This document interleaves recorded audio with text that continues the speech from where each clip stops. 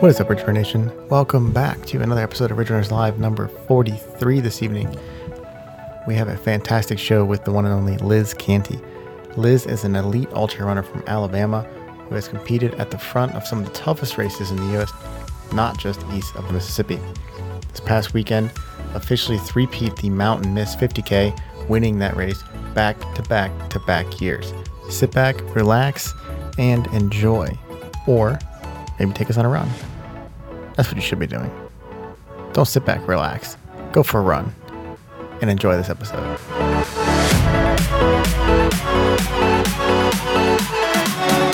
What is up, Ridge Runner Nation? Welcome back to the show. Hopefully you recognize who tonight's guest is, because if you don't, I really have some questions for you about how closely you follow our sport. Anyways, tonight we're going to be joined by the incredible Liz Canty, an elite ultra runner from Alabama who most recently won the Mountain Mist 50K, this being her third straight win at that race, along with 5 straight finishes, either in first or second place. In addition to that, Liz is a former Division I rugby player, winner of the Barkley Fall Classic, Pinhoti 100, and the Lookout Mountain 50 mile, along with podium finishes at Georgia Death Race, the Bear 100, and having the FKT on the Smokies Challenge Adventure Run, a 70-mile route across the Appalachian Trail.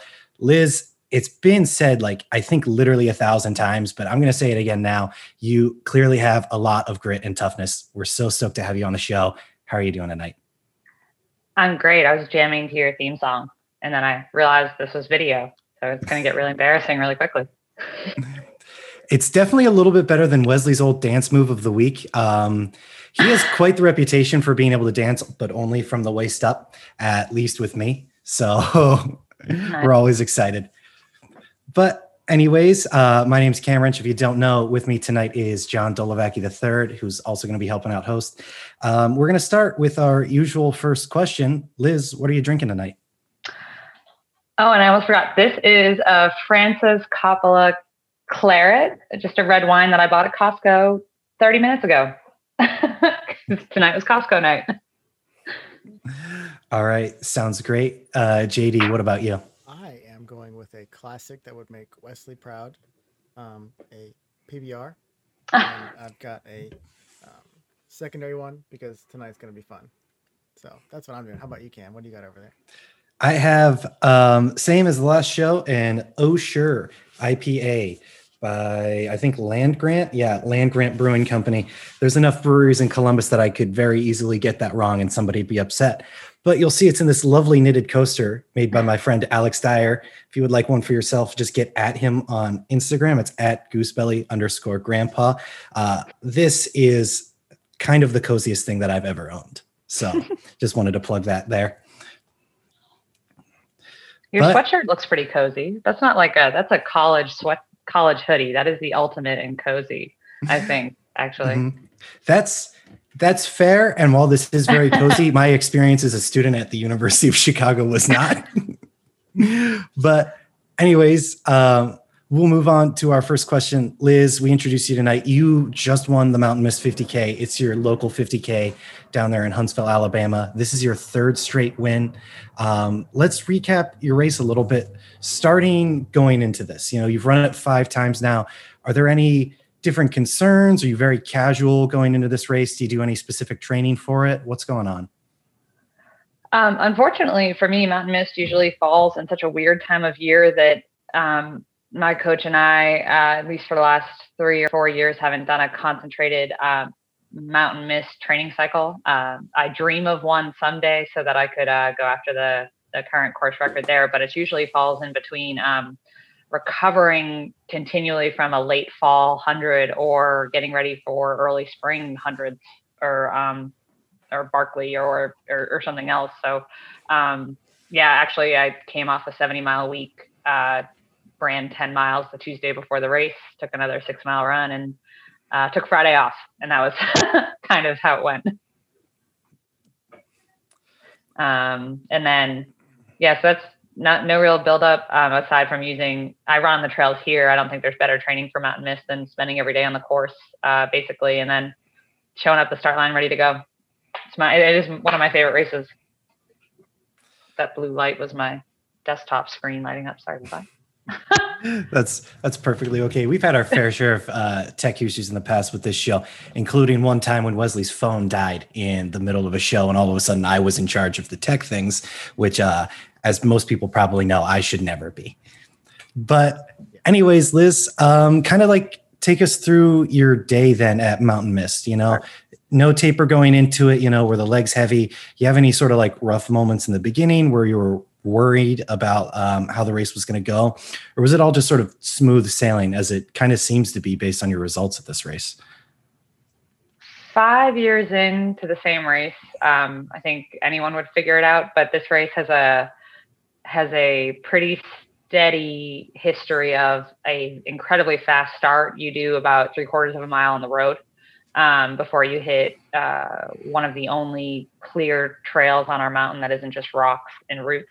And so you've got about 2.5 miles of 7-minute pace running, sub 7 or 6-minute pace if you're David Riddle and the front pack of men.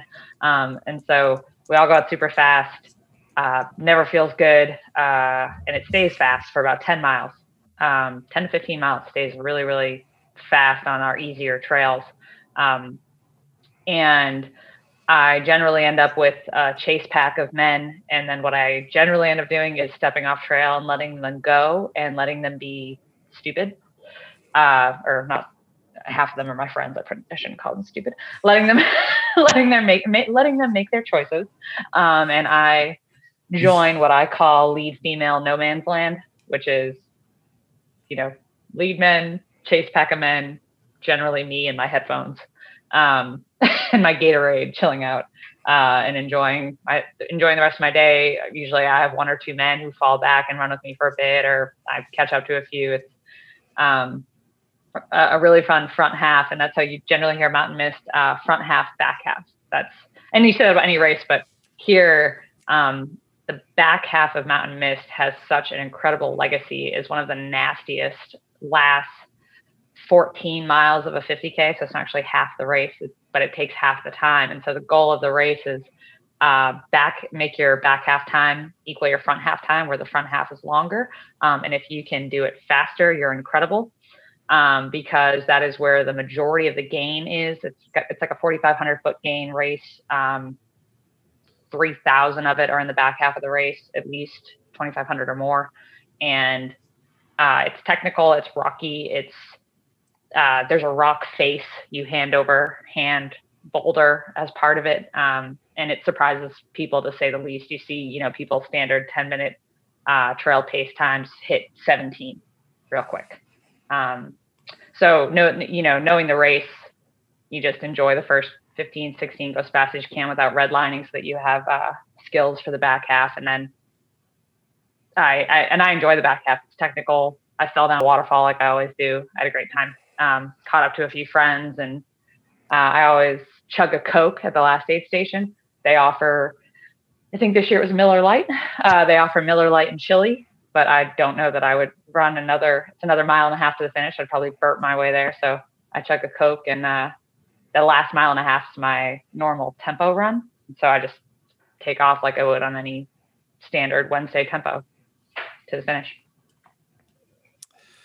All right. That's really great. Miller Lite and chili at an aid station 1.5 miles from a finish is not something that I have no thoughts about that. I do, and I think it sounds awesome.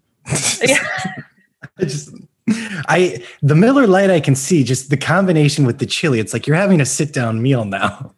I've seen people finish with the beer in their hand because they'll take it with them. Generally, they'll give you pour one in a paper cup, but if you look rough, they will let you take one. And I've had friends cross it, tucking the empty can of Miller or PBR. Sometimes it's PBR into their pack to hit the finish. All right. Well, hopefully Michael Owen's listening and he's taking notes for Seattle races, because that's a pretty solid idea, if I do say so myself. But now, I've mentioned it before, but Liz, you've done Mountain Mist 50K 5 times, 5 years in a row, and it's on your home trails. Do you think repeating a race like this multiple times helps you to engage more deeply with the community there? Oh, definitely. I think that's an incredible way to say it. I mean, this year being COVID, I can't tell you how much that the pandemic breaks everyone's hearts, but especially in such a generally small race. It's only about 400 people. And I think generally we show up at the lodge. It's usually 20 degrees. So everyone gets in the lodge, and I spend the morning hugging 1,000 people. It would be a germ fest if, if we weren't so worried about COVID. And it's everyone from the Mason-Dixon and South that I've known for years. So it's not only local, our epicenter of trail running in Montesano. Every aid station is people I've known for years, people who got me into trail running in some cases. But on top of that, it's someone I ran half of Lookout 50 with, someone I trained in the Georgia mountains with, and it's an incredible day. To not show up is heresy, and injury, sickness, hell or high water. You see people there, in a boot, hoping they'll just be able to to limp it out if they can. It means a lot to our community, and it's this was year 27 for the race. So it's been going on a while. It's incredible. That's really great to hear. I love local races like that, where you get a bunch of the same people there year after year after year, and you get really a good feel, not only for like the people putting on the race, but like the people who live in the area and what they like, and just the vibe that they can bring to an event like that. And so with that said, you're really engaged with this community. You're giving your 1,000 hugs in all the non-COVID years. Do you feel support at the front end of this race because you're a local? Sort of like, are the people in the back of that pack, are they rooting for you to win this race versus any outsider who may come down south for it? We are Southern. We are as nice as they come. I'm not Southern, but we cheer for everyone. But it is something else to come into an aid station where, people are willing, people know exactly what you want. People know how fast you want it. And you are cheered the whole time. Side note, it means more people take pictures of you, which is handy. Generally, at least people know I'm coming. But I think we cheer for everyone regardless. If a woman pulled in front of me in the last 500 meters, she would get absolutely cheered on as hard as I do. They might just not know her name. But yeah, I know that I stay, usually the race is an 8.5 hour time limit, depending on, like this year was wave starts. It was weird. I stayed till closing bell, and we cheer everyone through. And I think I cheer, and it is cheered louder for the people who, just like at Western Golden Hour, right? The people coming in at 7:59, they get a much bigger audience and cheer than like me and Dave Riddle coming through first. So yeah, it's a better community than I've seen in a lot of trail running places, and definitely better than the road running community, which I think we can all agree on. One of the things I do really love about the ultra running community is, like, even though those races, like, it doesn't matter if you're finishing first or last, like, everyone understands, like, it's your own challenge. And so while it's awesome that people do finish first and come in at the same time, it's like you said, that cheering for the people who come in at the end, who have had maybe even a larger struggle for that individual race than anybody else. So I always love that about that community. Makes me feel good. Mm-hmm. Yeah, and so I'll take a minute now just to remind everybody, if you aren't subscribed to our YouTube channel, if you're joining us for your first time, or if you've been here every time, we really appreciate you. We'd love for you to hit that subscribe button. If you're listening to this later as a podcast, we love you too. Ridge Runners is available on Spotify and Apple Podcasts, and we would love to hear from you in the form of a review on any of those platforms. Let us know what you want more from us coming in 2021, because we're so excited to keep this show going.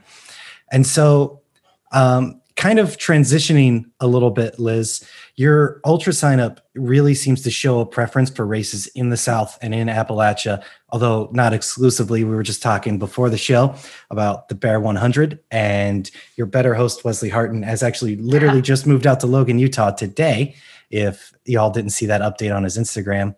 But Liz, is there a reason for this? Are you more connected to the environment or to the community there, or are these races just kind of closer to home? Combination of things, I think. I live here. I work 50 to 60 hours a week. I'm kind of limited on how long I can disappear out west to obviously some really beautiful areas. Although I think I've generated a lot of vacation time working COVID overtime at this point. But you can't beat the gnarliness of the Southeast. And no matter, how often we get out west for a race, we train here. So, once I conquer, or, conquer is not a great word. Once I attempt all the races I'm interested in this part of the country, I want to spread out. And of course we want to move. I'd love to, I'm only 29. I want to live a few different places than Huntsville, Alabama in my life. But I think there's no substitute for the terror of Southeast trails that I think doesn't get its due. Rocks, roots. Yeah, we don't have altitude. You won't have no oxygen when you get to the top of a climb, but you will suffer all the way to the top. The CCC did not believe in switchbacks when they built these trails. It's my favorite thing in the whole world to just go straight uphill. Yeah, we definitely appreciate that too, even though our trails are a little bit more north. And anyways, humidity is really just poor man's altitude. So we have plenty of that. I assume there's even more of that down in Alabama. Oh man, there are days. I run a lot in the mornings. I did this morning as well with a girlfriend who OTQ'd. She's a road runner. We run a lot of mornings, and there have been mornings where we step outside and it's 100% humidity, which in layman's terms means it's raining, but it's not. It's just 100% humidity, and it's incredible. And you just walk outside and you're soaked. And the best battle to play is, do we run when it's dark and 100% humidity, or do we run when it's blazing sun and 79% humidity? And that's, let me see, May through October here. So I'm done. I'm about done. Definitely a longer season of that intense humidity. Yeah. But I know myself, I'm usually a person who runs in the dark and then just comes home very sweaty, almost like I've just gotten out of a pool. Yeah, I'm I'm sweating now, and it's winter here, which means it's 50 degrees out. But I will say, like you said, poor man's altitude. I never altitude train. I don't get intense. I don't wear a silly mask or whatever altitude training things people do. I just run here all summer, and then I go out west. And if we're going to race out there, and before COVID, we always got out west to race. And the only time I was ever affected was, I think, Santa Fe 50 miler up at over 10,000 feet. And that was the only time I got like a little bit of a headache. Otherwise, 8,000, 9,000, 10,000, totally fine after a summer out here. So I want to take it back. And I mean by back, I mean, like, how did you start in the ultra running community? Like, what was kind of your first races, and what was that like first race that you decided to do? I want to know what got you to where you are right now. Oh, this is such a lovely story because it's Mountain Mist. Full circle, 2016. And this is, I think this is my favorite sort of saying we've created. I got here in January 2016 to Alabama. I was here on a 6-month contract. That was 5 years ago. If that says anything about what I found here in the South. So I got here January 16th or something. A week later was Mountain Mist. I made a few friends, and I actually worked that last aid station with Chilean beer.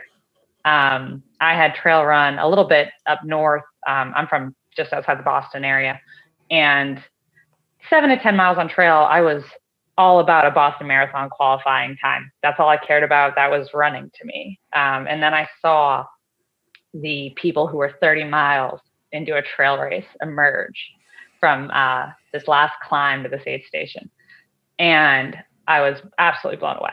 Not only to see the winners come through, but to later see, this was an icy year. I saw people covered in blood, who had slipped and fallen and were fine, climbing up, blood pouring down a shoulder. And I'm just standing there in, shock, probably drinking a PBR, going like, my goodness, this is silly. This is very strange. And then eventually going, and what did it, and her name is Sally Brooking. She runs this race every year. She's a grandmaster now. I think she came up top. She had perfect flowing Farrah Fawcett hair. She didn't have it up. She never had on. She said, it's perfect hair. And she popped up and just chugged a beer and headed to the finish line. And that was it. I was like, oh, I need to be her. I'm going to be her when I grow up.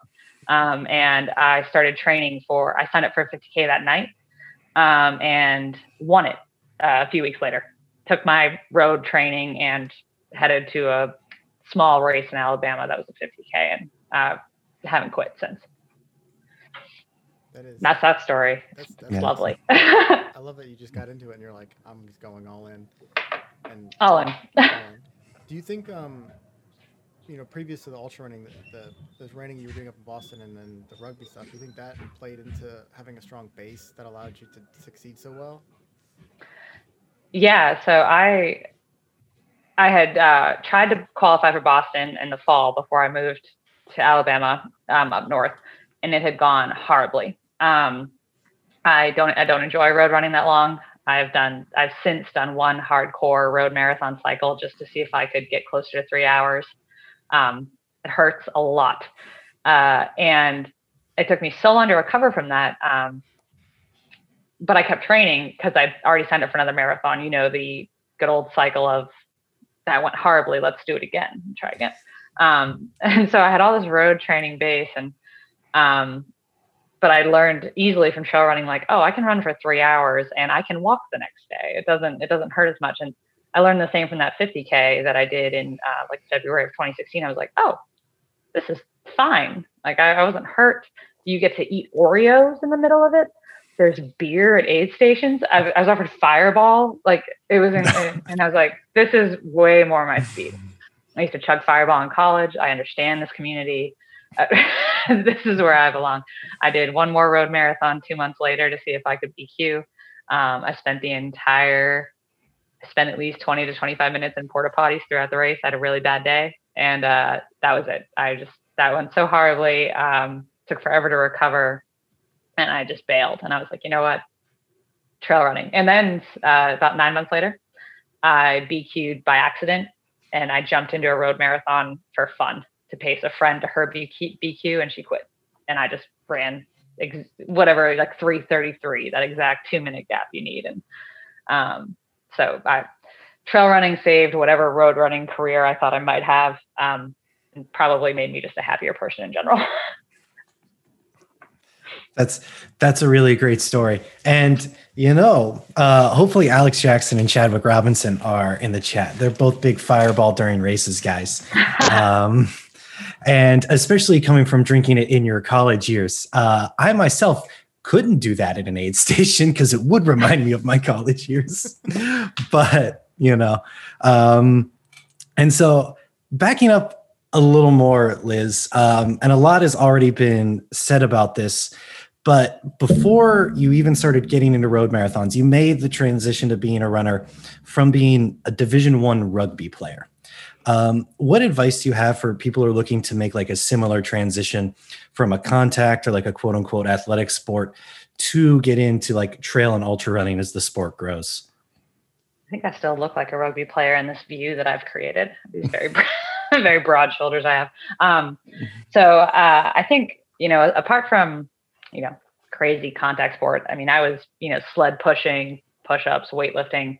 The physiological change to running isn't a small undertaking, to say the least. Just to make the muscles work for you and not against you, to carry an extra, God, you guys can put it on the podcast page. I'll send you pictures from my rugby days. I was about 150 pounds. And I'm 5'2". If you can imagine me with, I'll stand up, 25 to 30 more pounds of weight. That was me. And I was a tackler. And that took about 3 years from when I realized I needed to quit that sport and find a sport, because I always need something to do, to sort of not quit lifting and just start running, but to find that good balance of lifting in other places. And then, moving to maintenance and tone and not, can I keep bench pressing 150 pounds, stuff like that. So there's the physiological part of it that was a pain for everyone. And then psychologically, team sports are team sports. If the other team scores, that's not on you necessarily. That's on the team. If you quit your 100-miler 50 miles in, that is 100% your fault. That is not the weather, and that is not your crew. That's on you. And so, if you're moving from a very team-oriented sport into even road running or ultra running, with the exception of maybe the partnership you have with your coach, or if you're on Bowerman Track Club and you've got a whole team of ladies to work with, I don't know, you are very much on your own for your success. And that worked well for me. I'm very much a loner. I played a position in rugby called fullback, if there's any rugby nerds who are listening, which is a good equivalent to goalie. You're alone. You are left in the backfield to take on the gigantic woman with a rugby ball coming at you trying to score. So you're the loner in the backfield. And so moving into a very loner sport wasn't too hard for me, but was causing me way less injuries than getting tackled to my face every weekend. So yeah, I think it's possible. It worked. Yeah, and I also made a similar sort of transition where I did lose about 40 to 50 pounds coming from playing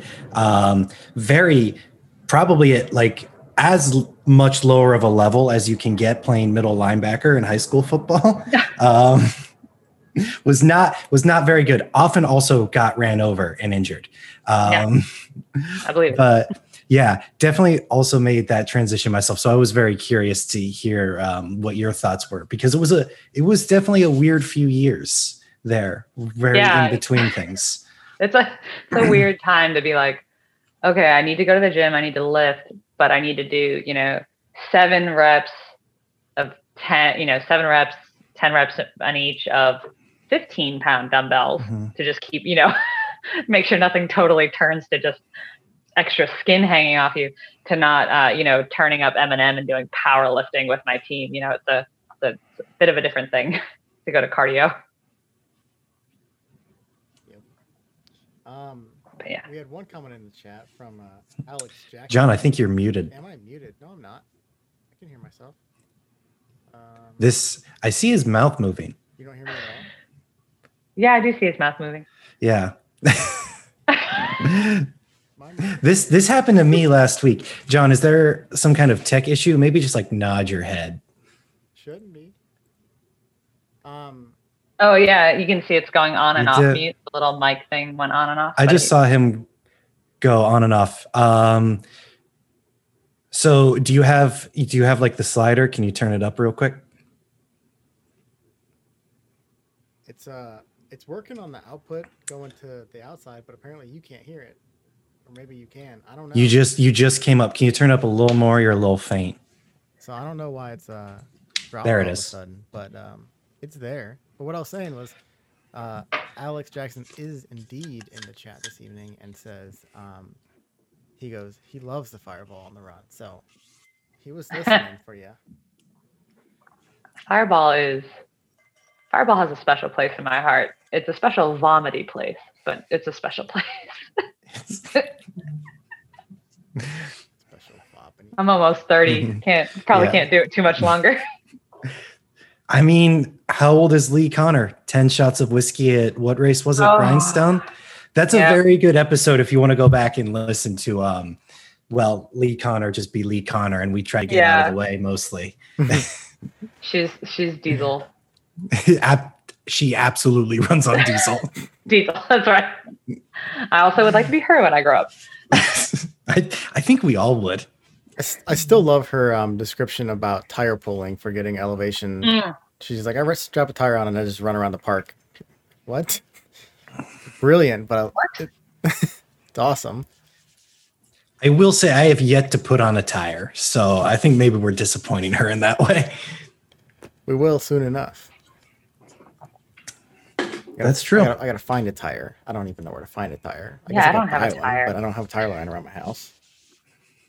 Not one I could use for that, at least. I assume you would just put your car on blocks and just grab one off that. When you're as gritty as Lee Connors, you make it happen. Yeah, you just pull your own tire off your car and drag it around and put it back on. I love it. You just go to the parking lot and you just crank up your own car, pull your tire off, and just do your laps, come back, put your tire back on, and go home. That would be something to see. I don't think the warranty covers that. I was going to say, thinking that through now, that feels unsafe. That is not a Ridge Runners approved activity. Please don't sue us. But if you do it, please let us know. Oh, that's great. I love how we're also doing a Benjamin Button style, I think is what it's called, reverse, going from like all the way back in your history. So you started like current ultra running and then moving back to that and moving backwards. Would we like to talk about the 15 years I did karate when I was a child and taught and became a sensei? Because I can talk about that too. It could get weird in here. You're black belt? I've had a glass of wine. I was a 3rd degree black belt in Kempo karate in Taunton, Massachusetts. Nice. At the Shahari Dojo. Google it. It's still there. I go visit still. That's awesome. Did not know that. Fun fact. Like to hit people. I like to beat people up. I had a problem. I like to hit people. Not surprised you went to rugby then. Right. It's like the contact sport with no pads.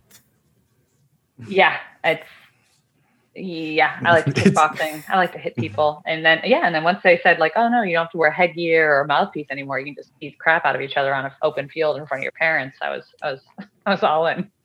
So what do you do now then if you're not beating people up? Just the running is enough to distract yourself. Just run. I wrestle our poodle every day. Probably he's 80 pounds. We have a solid wrestling match every once in a while.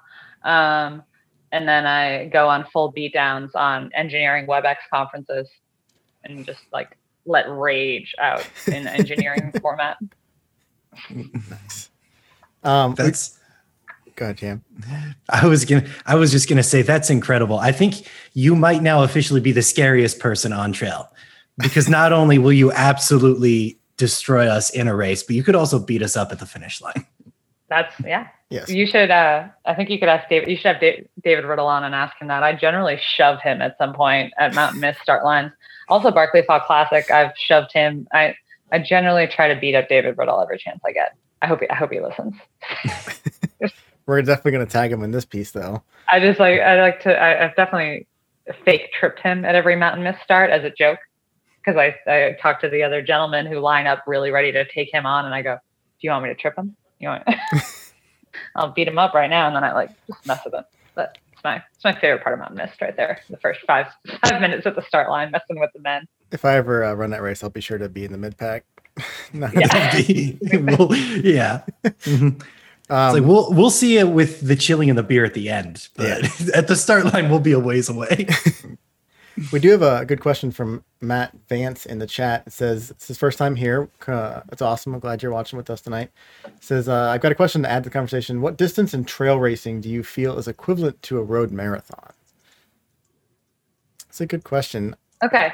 Yeah, it's a good question. And the only one I can really say is a 50K, not only because of the distance being the closest really, but unless you find a trail marathon, but because you really can't take your foot off the gas, right? Like a 50 miler, not to say you even take your foot off the gas there, but you definitely have to meter out 8 hours to 9 hours of effort over the course of that. And then maybe you're not worried about us taking along an aid station to get some extra food, but like a 50K, limited carb intake throughout the race isn't, is hardcore. You can do it on goose. You don't really need solid food. Then you want your heart rate up there that whole time if you're racing. So that's my thought. Anyone else? I think it would matter. The big thing right there is going to be the elevation. Because you probably get away though. Like we've had people on who talk about so we've had Gabe Rainwater and Jake Conrad talking about the Big's Backyard Ultra and how recovering from that almost what they go 200. Yeah. They both went 200. I think Jacob went 208. And then the very next week they went second and third at the Mohican 100. Yeah. And so they were talking about how recovery off of that 200 miles over 48 hours was way easier than any road marathon they've ever done. But the distance is absurd in differences. But even then, they even talk about like the 100-mile, just a regular 100-mile race is easier, and they're able to walk and run the next day more quickly than they did a hard road marathon. So it's I think it varies, but it's very interesting. And then Matt also asks, since he's done one road marathon and is just curious about thoughts on a good distance to try for a first trail race. 25K. 25K. Yeah, you don't go straight to 50K, because then you'll learn how the hard way that trail running is different. Yeah, there's actually had I coached one of our best friends, one of our neighbors actually, to his first 50K was Mountain Mist. And muscles on him hurt that he, had never encountered in 20-mile road runs or anything like that. It's the front of your shin muscles from picking your toes up. I would shoot everyone to 25K first. Learn your weaknesses in a 15-mile race, and figure out, how many squats you really need to do, and how much glute work you got to focus on before.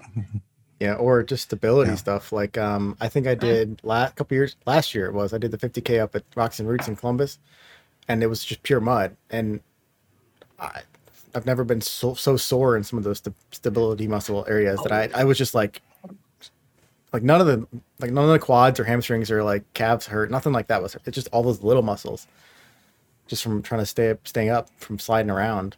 So, totally different. Yeah, and I will definitely say I wish Liz had come to us with that advice like 3 years ago when I ran my first race, which was a trail marathon. And it was my first marathon and my first trail race. And I definitely learned some things that day. I'll say it that way. It's a learning experience. I think even half of it's more gear. Sometimes even then, like, we'll learn strength from any run you do. You could go do a tempo run, you need to work something else out. But teaching this friend that we coached, I'll shout his name out, my friend Vinny, and I'll make him follow you guys. Making him learn, like having him learn about nutrition was incredible. Like he could take a goo with him for a 20-miler or 15-mile or something, and we're start talking about, hey, you're going to be out here for almost 7 hours or 6.5 hours is your first attempt at this. You need your hundreds of calories of tailwind. Like we showed him honey stinger waffles, and it's like, and now you need a pack to put all of that in. Like, and and then you have to make sure that pack doesn't chafe you. It gets, I think we all know it gets really complicated once you start talking about being out on your feet for 6 hours and what you have to have with you. Yeah, and just to add to that, my first race wearing a hydration pack, the next day my traps were sore. I was like, this hasn't happened since I've done power cleans. What is going on? Like my upper body is sore from a running race. What about hiking poles? After my 18 hours of SCAR, I'd like to say I wasn't sore. I do a lot of work with my hiking poles, but this muscle right here, delt, that one? No, I don't know. I don't know what that one is. Someone else. Tricep, there you go. That one. Oof. Yeah. After 18 hours of trekking poles. Yeah, I've never used trekking poles in a race, but I will definitely be training to use them before I ever try to use them in a race. Yes. Build up that muscle. Get a dumbbell and just this one right here all day. And I did as much of that as I could, and I still, by hour 18 and 15 minutes, I was very glad to be on the downhill with my trekking poles off to the side. And so with that said, you've got on your swap team shirt. You've mentioned, I think earlier, that you had a coach. And like Alex Gold, who's a friend of the show, we've had him on a couple times. You're coached by David Roach. A question we have for you is, do you recommend runners look for a coach if they can afford it? Yeah, I think that's specific to the person and their personality and their desires from the sport. Me and a couple of friends, we've had this conversation many times. A few of us have had unhealthy relationships with running, overdoing it, way too high mileage, not taking rest days or undertaking a streak for no reason, racing too much. I know if you look back at my 2016, 2017 ultra sign up, it's every month for no reason. I don't need to race at 50K every month. And then finding a coach is like, yeah, you don't need to race every month because the recovery isn't there. And so my mileage has gone down, but it's consistent. I don't race every month, and I'm approaching my 30s, I don't need to be at risk for injury anymore. There's no bouncing back from that as easily. And so I think it benefited me. But I think if someone has a really healthy relationship with running and does it, purely for enjoyment, or racing is an adventure and not this horribly competitive, stressful thing that some of us find ourselves in, maybe put that money towards investing in a hot tub that you can enjoy and in recovery. I know that I'm trying to save up for a sauna, but I think there's benefit for anyone from back of the pack to front of the pack, depending on what you want out of your running career, to bring a coach into your life. That sounded weird. That sounded like a dog rescue commercial for a moment. to bring a coach into your life. Bring a chihuahua into your life. Okay. Good. Mm-hmm. I would love to adopt a shelter dog that could also make me a better runner somehow. I think that is one thing that's currently missing from my life. I'll tell you, poodles make you a worse runner. My poodle has made me a worse runner. I'll tell you that much. I assume there's some stories behind that. Oh, he's just slow as all get out. I almost cursed. I don't know what the rules are of cursing in your podcast. He's slow as all get out. We'll do it. No, you put him on the road. He's a 9:30 pace, like just chugging away, and stops to poop and pee on everything. So it's a disaster. Put him on trail though. He'll keep with you if you're going at least 8 or 9 minute pace, as long as you let him pee on every tree he sees. But yeah, find yourself a Vizsla. I've heard Vizslas will just run 7-minute pace, 6-minute pace on the road and just go forever. You also do Ridgebacks. Apparently those do 30 miles, but then you have to exercise those dogs apparently every day or they will destroy your house. So that's a good motivator, right? Come home and have your couch torn up because you didn't take your dog out for a run. Yeah, I think our dog, we put him away because he would have found a toy to like totally annoy us with. He's never destroyed anything in his life. He did chew on my treadmill one day, but he will interrupt all of your work calls.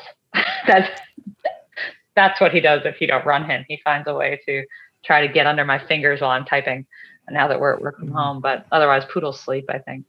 He's also gigantic and has a fur coat on. So he's probably just gets really tired. That's great. And so one thing, as someone like me who's been at least relatively curious about getting a coach in the past, how much input do you have in the coaching relationship? I can't imagine David Roach is giving orders from on high, but just because I can't imagine him giving orders ever. If you want to change a workout or you want to take another rest day or something like that, how does that conversation sort of go? Yeah, I mean, he is so open to communication. It's a Facebook message. Heck, I think I could DM him on Instagram if things got really weird and that was the quickest thing for me. Could probably Snapchat him. I'll have days where, best intentions go awry. My 6-hour work day where I think I can then, get out for a workout becomes, I was on the phone till 7:30 with NASA. And now I'm going to go run 5 miles easy. That happens to me sometimes. And he's more than willing to accommodate. There's value to work but there's not value to making stuff up and overdoing it. I think there's always value to work, but there's never value when it just adds stress to your life, when a lot of us are juggling pandemic, work from home, children, dogs, what have you. It's been an incredibly positive experience working with the SWAP team.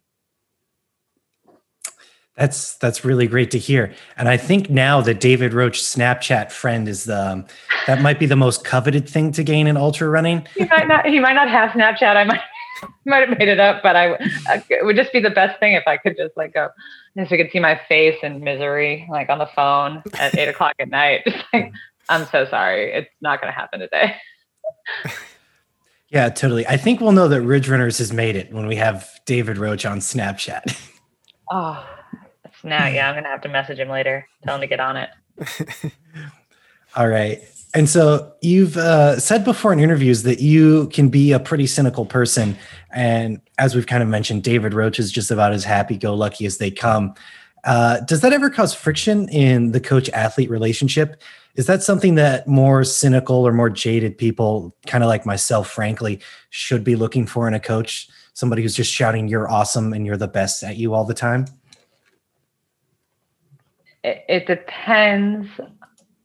Depends on what you take from that. If you find it insincere of someone who is that positive, then yeah, you're not going to have a good relationship with it. And I've met people like that. But I think if you've ever talked to David Roach or Megan Roach, they are the most sincere, positive, golden retriever, labradoodle, happy people I've ever met. I think it took meeting him in person and talking to him on the phone just once after conversing via email to be like, oh no, you're just legitimately this happy to be okay with it. And yeah, I mean, I was raised outside of Boston, Massachusetts, in a drug-riddled suburb. There's no more cynical than me. But if someone's putting that much time and effort to showing me that, you know, I'm worth it and I'm worth their time, and that enjoying running is a worthwhile pursuit, then heck yeah, occasionally I will put my caps lock on and go, I had a great run, right back to him. Takes a lot, but I think he's chipping away at my hard soul. I think my husband would say so. Maybe I'm a little happier than usual. Yeah, he's from everything I've always watched with him, he's just I've never heard of a negative thing out of his mouth ever on any form of interview or whatever. It's just, so it's not surprising to see him rubbing off on people and all of his people that he coaches. But it's interesting too, because like he coaches obviously different types of personalities too, and can manage that really well. Yeah. Let's move on to some of our favorite short questions of the evening. I see you're excited about that. Yeah. First one we have on the list is, what is one thing that you can't leave an aid station without? Oreos, without fail. Mm-hmm. Do I expand, or is it like rapid fire short question? You can expand if you want. We've gotten real in depth in some of these before. Oreos. This is, I think, my husband's favorite story from Pinhoti 100, which was my first 100-miler. I ate Oreos for 22 hours and 8 minutes, whatever my time was. That was it. I didn't touch a single other thing. We brought a ton of food. The aid stations had a ton of food. I ate only Oreos and drank caffeinated Tailwind. I didn't poop for like 4 days after that, but I ran a great first 100-miler. And didn't get really miserable till the end. And now I don't even head to like a long run weekend if we're going to do like 25 in the Smokies or something without a family size pack of double stuffed Oreos. And they're vegan for anyone who is interested. I'm not. They're vegan. They're straight sugar, but they crunch. And I can't. If I could get sponsored by Nabisco, I'd be all over it. Now, when you eat Oreos in the trail, are you like, engineering it, taking it apart and like eating it in a certain manner, or is this like gobble it down and go? No, I have. So this is probably grosser to some people. If I'm really just wanting the sugar and my mouth's already dry, I'll split it and throw away the top part. And just eat the part with the cream on it. And so if anyone's following me in the woods, they might see a trail of tops of Oreos when I split them and only eat the bottom part. And that's probably the weirdest thing about me. It's like, no, the top part would be too dry and crunchy. Just eat the bottom part. Wait, but do you eat only the filling, or do you eat just the bottom cookie part and then the filling? The latter. I just eat the bottom cookie part and the filling, because just the filling would be that serial killer level, I think. I think anyone who does that and throws away 2 pieces of Oreos. So I'm just like a sociopath, just one step removed. So just the bottom half and leaving a trail, when I could very easily save them and eat them later. But but I throw them to the wolves to eat Oreos. Didn't know there were wolves in Alabama, but I'll definitely keep an eye out if I'm ever in that state. definitely coyotes, as I understand it. There's Yeah, they're coyotes happy wolves. everywhere in this country. Yeah. So before we continue our quick questions, Wesley did jump in the chat finally, and Wesley has said he has so much admiration for you, Liz. With 7 miles left in the Barkley Fall Classic of 2017, so that you had caught up to him in the final 7-mile section. I remember that was such a fun time. I had so much fun with him. Do you want to? I'll let you tell the story since you obviously were there. Oh, I don't know that I remember this. If he has more story, I remember we were in Chimney Tops, which is my favorite part of that course. I go to Frozen Head all the time. Chimney Tops is an incredible, horrible loop. And I think we volleyed for a little bit. And we also just chatted and also probably got lost a little bit together because the markings are hard to see once you get up top.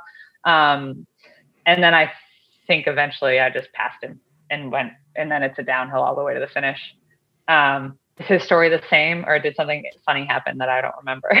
No, he just said that that you informed him that you had got lost for like 8 miles, was in great spirits and helped provide a lot of guidance to a younger ultra runner himself that day, and you ended up crushing him by 10 plus minutes in the final section.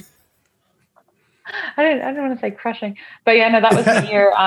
That was the year. I think David Riddle has some amazing posts from the 2017 BFC. Half the field got lost. It was incredible.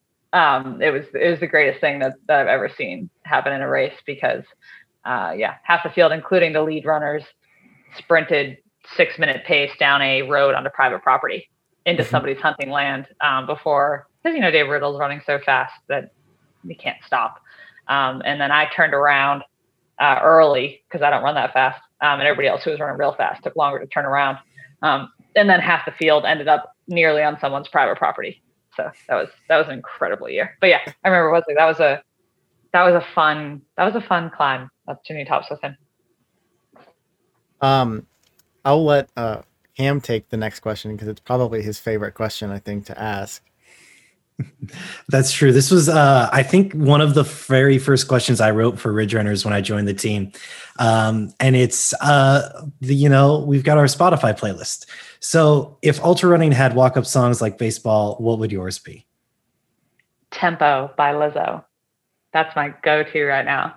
And I think I pasted a verse to you guys, but it's an incredibly inappropriate song. And I sing it to myself out loud near children because I'm probably.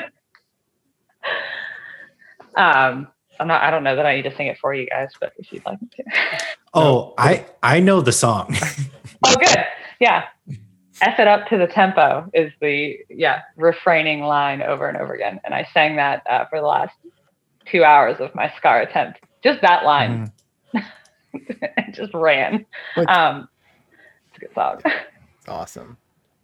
It's a great song. Can't wait to add it to the playlist with the Rocky theme and the Sound of Music soundtrack and some death metal courtesy of Samuel Hartman.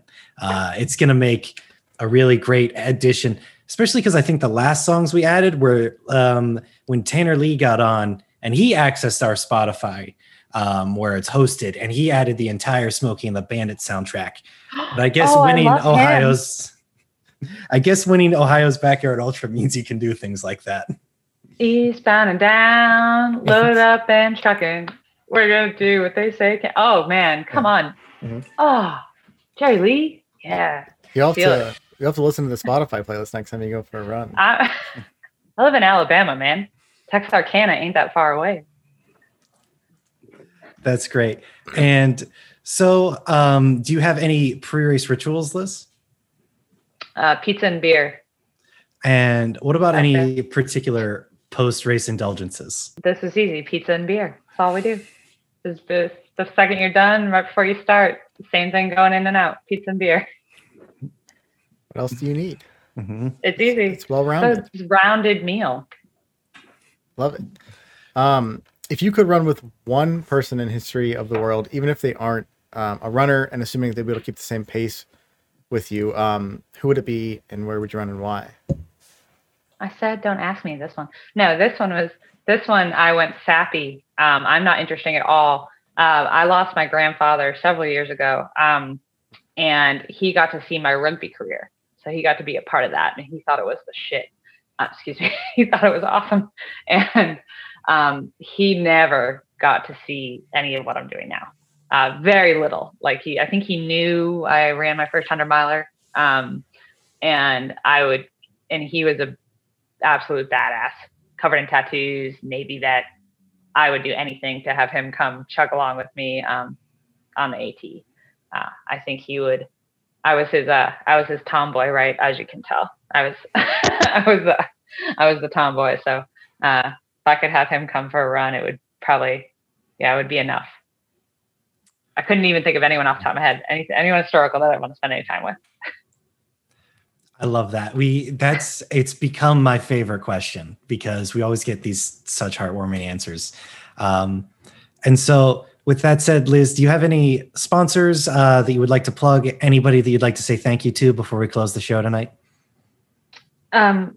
Yeah, I mean, and I think people know this. I was sponsored by Suunto for about 2 years. And unfortunately they did just dissolve their Suunto Elite team. But kudos to them. They put on a great run. COVID put a big hit into their advertising opportunities, obviously. None of us could race with our gear on. So they were an incredible partner. And it's still my watch of choice and always will be. And I'm also a Tailwind ambassador. Like I said, Oreos and Tailwind will get me through the day. Otherwise, I wear anything on my feet and anything on my body. So open for sponsors, right? Well, hopefully somebody does pick you up soon because you definitely deserve it. You're really at the pointy end of all these races, and we were so stoked to have you on. Liz, for people who want to follow you on social media, where can they find you? Sure. I'm on Instagram. It's at RunCantyRun. My last name, which is probably on the little screen there, right? And I have a Facebook, but I might not accept you as a friend. Don't take it personally. I never check the friend request. Instagram is pretty legit. Slide into my DMs. I will talk to anybody all day long about running. Otherwise, I don't have a blog. I don't have the time. And if you'd like to know, anything about the human landing system going to the moon for NASA, I'm also in some videos on there. So if anyone would like to see me talk about going to space, there's stuff about that too. If you Google me, it's a lot of fun. Awesome. Yeah, that's incredible. Liz, we want to thank you so much for coming on the show tonight. It was a pleasure. We were so stoked to have you on. Just a quick reminder to everybody, if you stayed around this long, you might as well subscribe. If you're listening to this as a podcast form, like I said earlier, we love you too. Make sure to leave a rating and review on Apple Podcasts or Spotify. Otherwise, we will see y'all soon next week, I believe. Right, JD? Yeah, I believe there's at least one show next week and maybe another one if we can pull it off. So, all right. It's going to be a good time. We'll see everybody next week and have a good night. Good night.